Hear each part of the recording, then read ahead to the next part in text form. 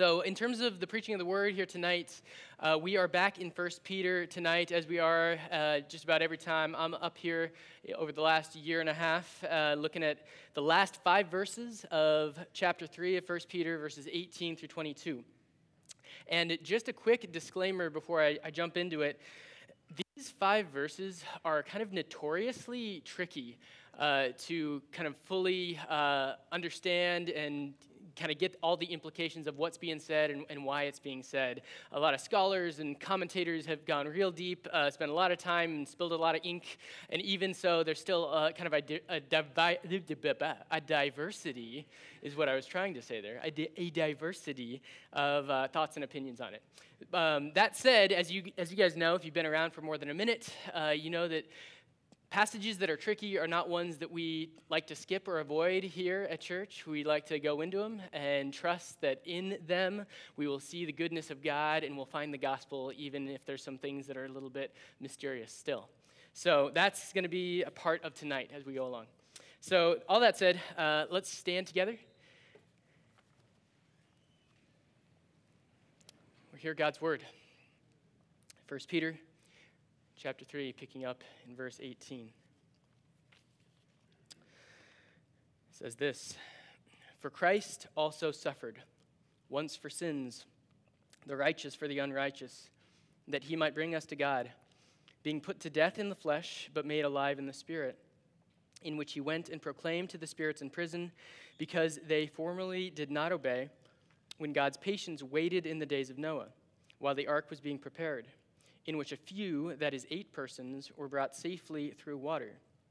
Baptism, which corresponds to this, now saves you, not as a removal of dirt from the body, but as an appeal to God for a good conscience, through the resurrection of Jesus Christ, who is gone into heaven and is at the right hand of God, with angels, authorities, and powers, having been subjected to him."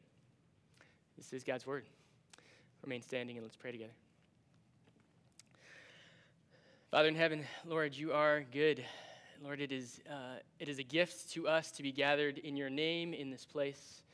Lord, we ask that you would work mightily through your word and through your Spirit in this time to do unexpected things for your glory and for our good in Christ. We pray in Jesus' name. Amen. Amen. You may be seated.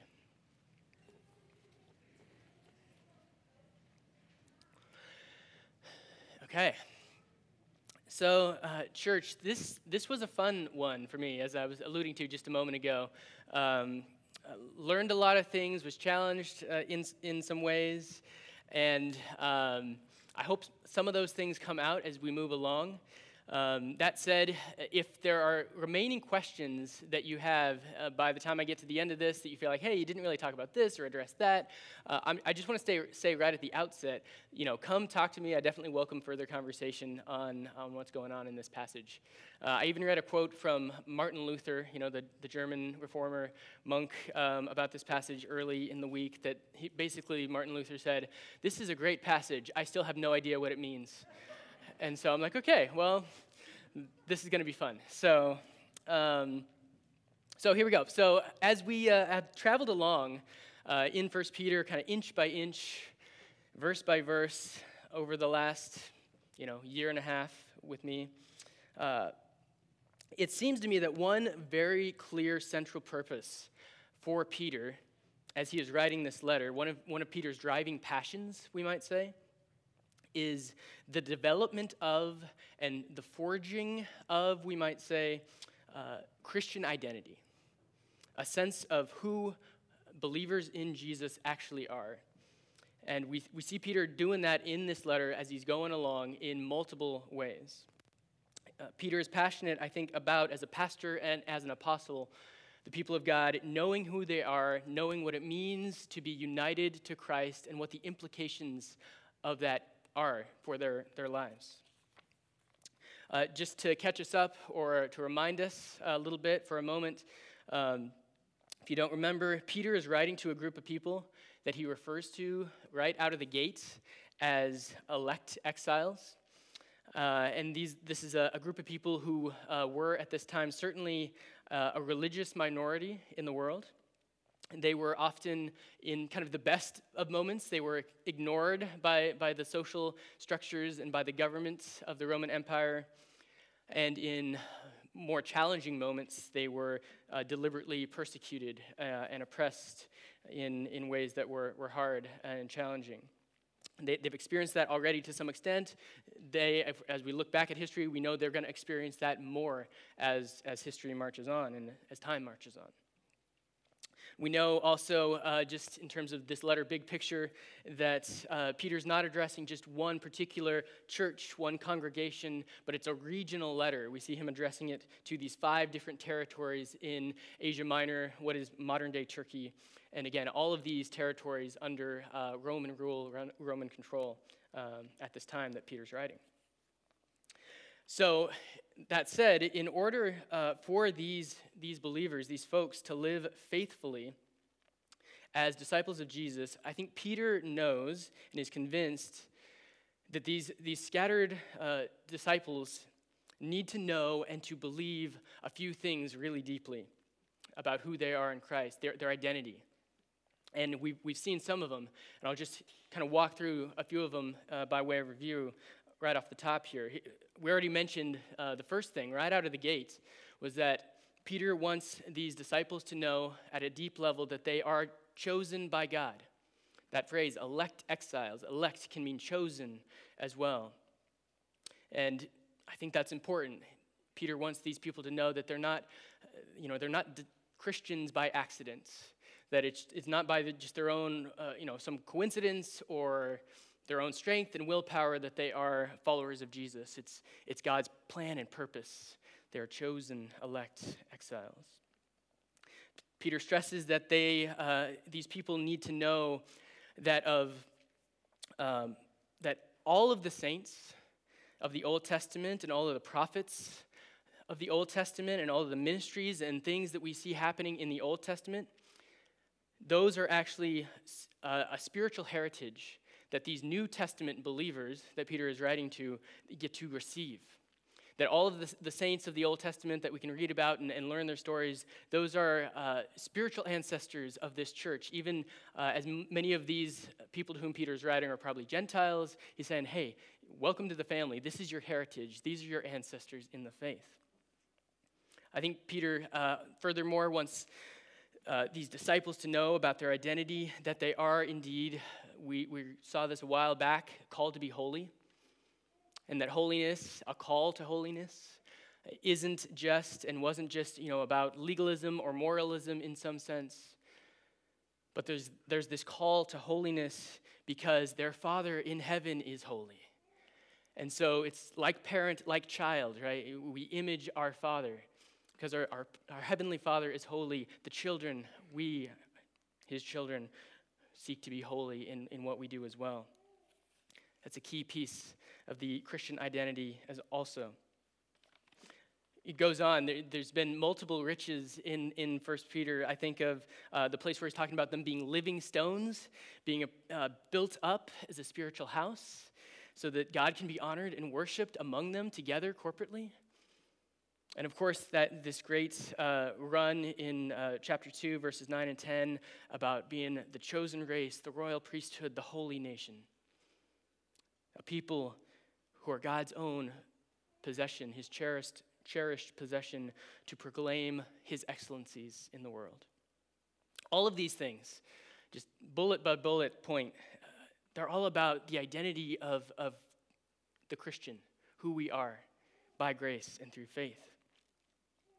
And so all that, as we come and kind of begin to try and sort through what's going on in verses 18 through 22 here tonight, chapter 3, I'd say that at least one thing that we can know right away, immediately, straight out of the gate, is that Peter's underlying purpose here in these particular verses, once again, is still to equip the saints. He's still wanting to continue to bolster this sense of Christian identity among those who would be receiving this letter and to give them this resilient kind of identity in Christ, that they would know who they are, rooted in Jesus, and that they would have an identity that is built to last, that is built to withstand whatever trials and tribulations and struggles might come at them. He wants them to have this rich faith identity, that they be suited and clothed for the journey that is to come, whatever that journey might bring. So the question, I think, then becomes naturally, how is Peter doing that in these verses? How is he equipping them, equipping the saints, and kind of bolstering this sense of identity in these particular verses?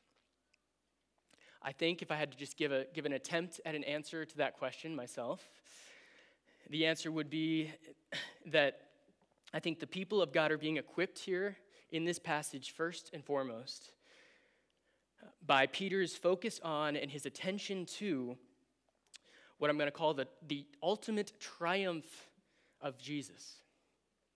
It's the triumph of Jesus, and we see this in two ways, I think, in the text. The triumph of Jesus as Savior, and also the triumph of Jesus as King. We see both of those kind of bookended in this passage. And those two realities have profound implications on our Christian identity. There's spillover. If Jesus is Savior and King, those impact us, who are his people. We get to know ourselves, if Jesus is King, we get to know ourselves as sons and daughters of the King. If Jesus is a Savior, we get to know ourselves, even if we have and are sinners, runaway sinners from our good God, we get to know him as the Redeemer and the one who comes after us and gets us and saves us. As I thought on these things this week and kind of chewed on them for myself personally, I began to realize that I think one of the struggles and one of the problems that we have in the world, certainly big picture outside of the church, but also I think in the church, I know, just looking at myself, one of the problems I have in my own heart often is that I am more prone in the midst of struggles and doubts and questions, temptations, all of these things.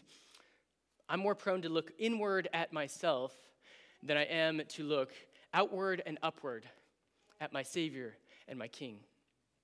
And I think one of the impacts of this passage is that it is calling us to look outward and upward to our Savior and to our King, and less looking inward. Find truth and grace in him. So let's dive into these two kind of labels for Jesus here for just a couple moments here. Looking, if you're with me, you guys we're tracking? Okay. So in verse 18, especially, we see this, what I'm calling is the triumph of Jesus as Savior, especially. We read in verse 18, like I just said, that for Christ also suffered, the righteous for the unrighteous. We might ask, why, Peter? And he says, so that he, Jesus, might bring us to God. So the triumph of Jesus as Savior, essentially, I think, is this. It's that as the righteous one, Jesus himself brings us, the unrighteous ones, to God. And the gospel in that, the good news for our hearts and minds here today, is that when Jesus as the righteous one brings us, the unrighteous ones, to God, in and through the gospel, it is not for judgment and condemnation and for wrath, but it is for oneness. It is for reconciliation. It is for peace and adoption into his family. I think that is the triumph of Jesus as Savior. Jesus himself tells us about his own mission in the Gospel of Luke, chapter 19, and verse 10. Jesus says that he, as the Son of Man, came to seek and to save the lost. It's a very simple statement about Jesus, about his own ministry and what he was about and why he was there, to seek and to save the lost. And that is what Jesus did in his earthly life. That is what he is still doing through his Holy Spirit. Jesus lived the perfect law-abiding life that we could not live. He did die the death that he did not deserve for us in our place. And of course, he rose again to life in triumph for our justification. The righteous for the unrighteous. That is Jesus' triumph as Savior. Jesus saves. Amen? Amen.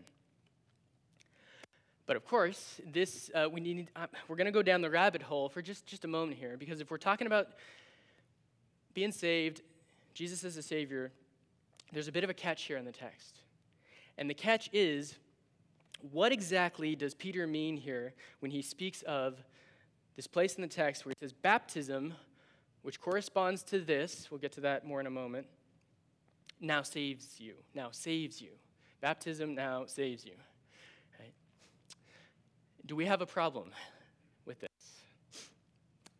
I was thinking about it this week. If we read this just with at least for me, speaking for myself, with kind of our base level Christian lens on and interpretation, we're going to read this and we're going to see that there's a conflict here between salvation that is by grace through faith. I think a bit, if you've been around the church here for a while, and if you've been around on a Sunday where we had a baptism, then you would know that whether it's a big person or a little person that we're baptizing and have that joy and that privilege together, you would know that one of the things that we always are pretty careful about saying, and most of the time it's Josh, occasionally it's been me, Josh says, explicitly, baptism doesn't save anyone. Have you guys heard us say that? So then, okay, so who's right, who's wrong? Are we on point and Peter's wrong here, or is Peter on point and we need to get the boot to the side here? What's happening? And so, grappled with this a bit this week. I have an answer that's comes in two parts here for a few moments. And the two-part answer here has to do with kind of a range of meaning and a nuance with this word, save, and then also with kind of talking about the importance of context. And I don't know if this answer will be satisfying to you, or again, this could be something you want to keep chewing on with me or in other places, and that's great. But I'll just dive into it for a second here. When it comes to a range of meaning, first and foremost, for this word save, we find that the word save in Greek is a lot like a lot of words that we have in English, where they have, depending on what's going on, you can take them and mean different things by them. You can use them in different ways. So for example, I thought of the word run this week. Right? So when I say the word run, you might initially intuitively kind of think of, okay, run is physical exercise. I'm running a marathon. That's where my mind typically goes.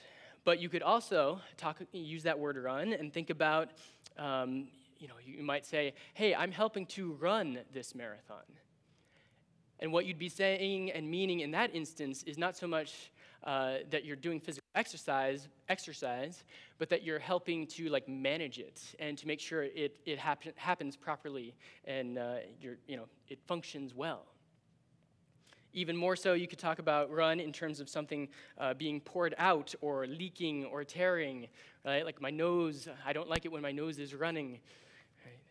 So one word, same word in English, run, and yet these different nuances of meaning depending on the context and how you're using it.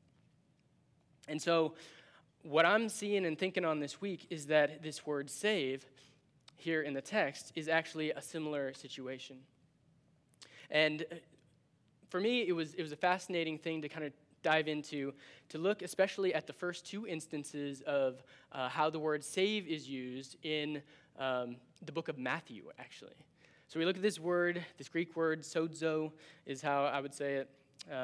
And the first time we see that word pop up in the Gospel of Matthew is chapter 1, verse 21. And the context here is that an angel has appeared to Joseph, and he's talking about what has happened with Mary and what is going to happen with Mary. Verse 21 we pick up, and it says, Mary will bear a son, and you shall call his name Jesus, for he will, there's the word save, his people from their sins. And in my mind, this is kind of the classic Christian version of the word save. When we think of what it means, it's kind of save from sins, save from wrath here. That's the first time it appears in Matthew. We can move on, though. See, the second time this word is used in the Gospel of Matthew is chapter 8. It's a different context here. This is the moment where there's this great storm on the Sea of Galilee. The wind, the waves are crashing. There's a lot going on. Who can tell me what Jesus is doing while all this is happening? He's asleep, right? The disciples, Jesus, they're on the boat in the middle of the storm. Jesus is asleep. The disciples are anything but asleep. They are really scared, freaking out. And so verse 25 says, "And they went and woke him, saying," the word again, "Save us, Lord, for we are perishing." And so, same word, and yet a different nuance. In my mind here, the nuance here is one of save us, not necessarily from sin or from wrath, but save our physical lives. Save us from death and dying.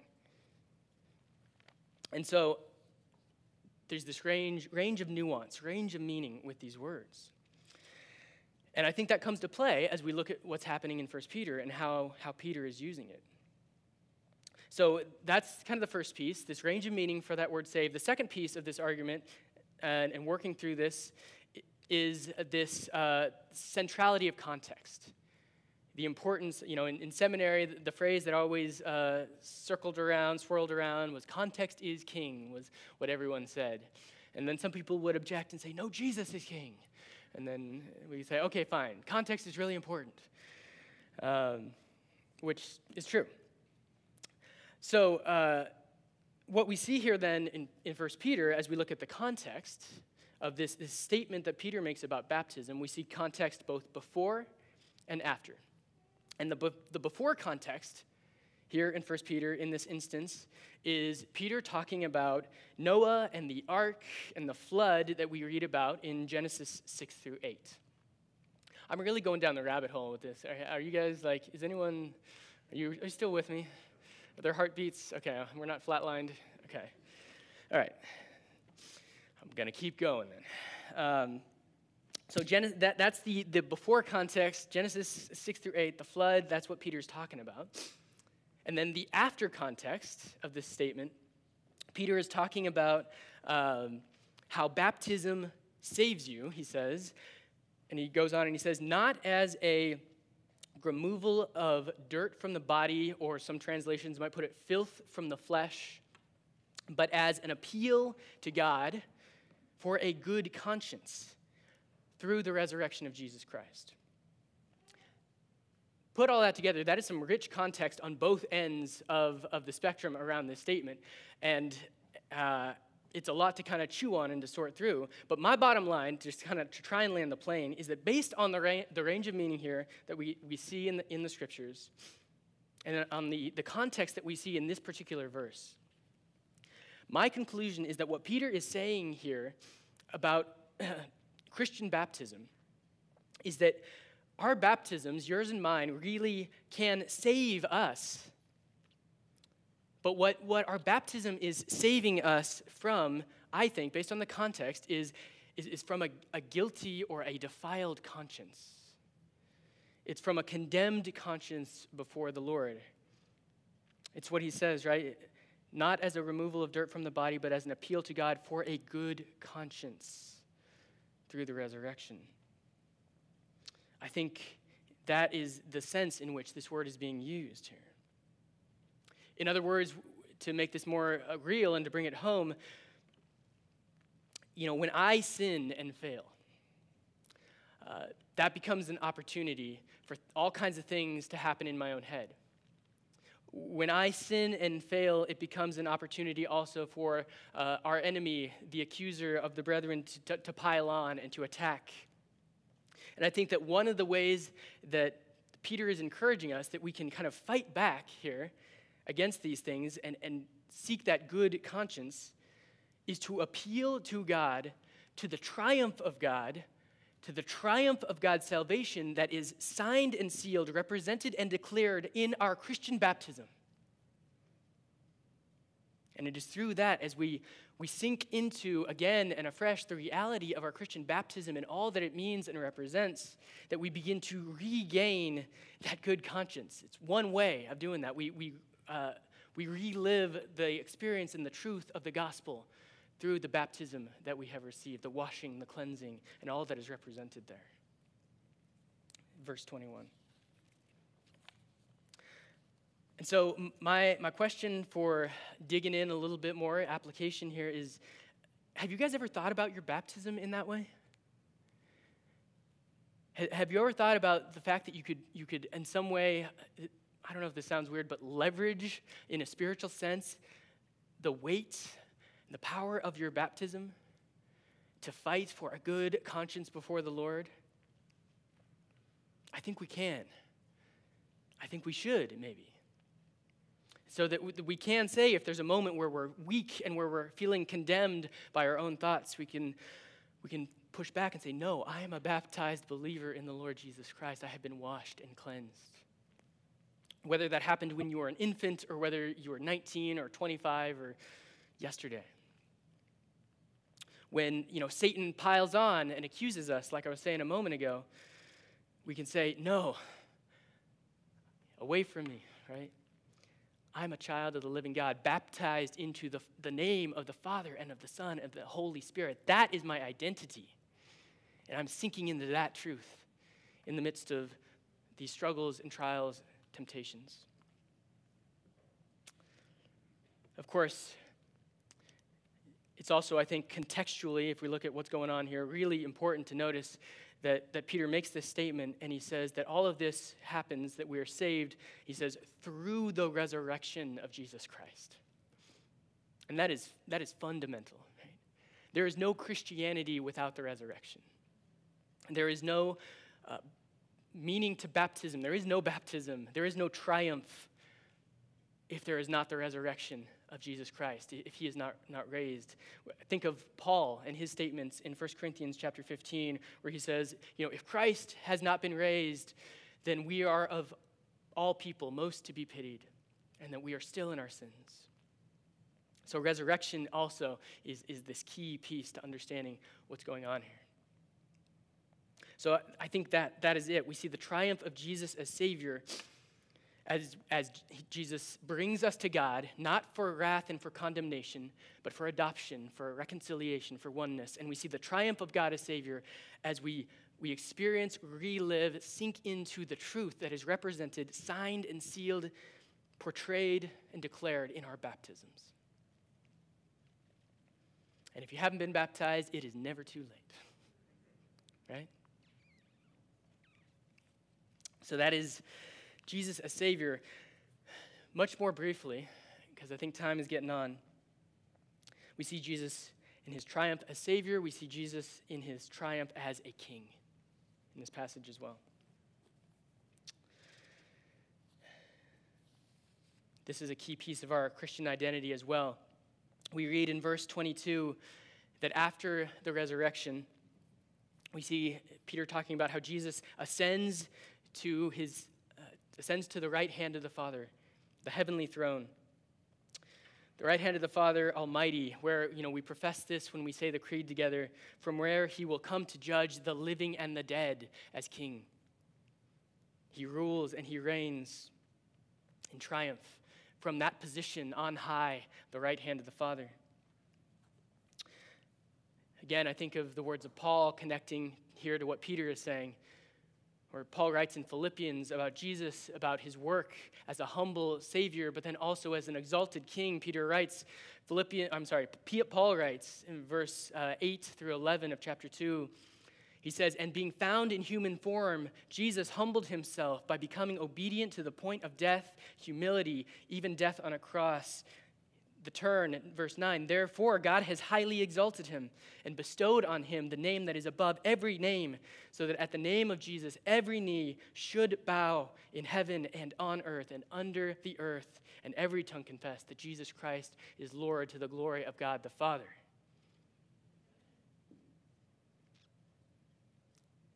That is Jesus being worshiped as the triumphant king. What he is due, what is right for who he is, risen and reigning. Do you know Jesus in that way? Do you know him as your triumphant king? Is your soul equipped with that truth as part of your identity? Again, as I said at the outset, a son, a daughter of the king of the universe. Jesus is king, and someday everyone will know it, and every knee will bow.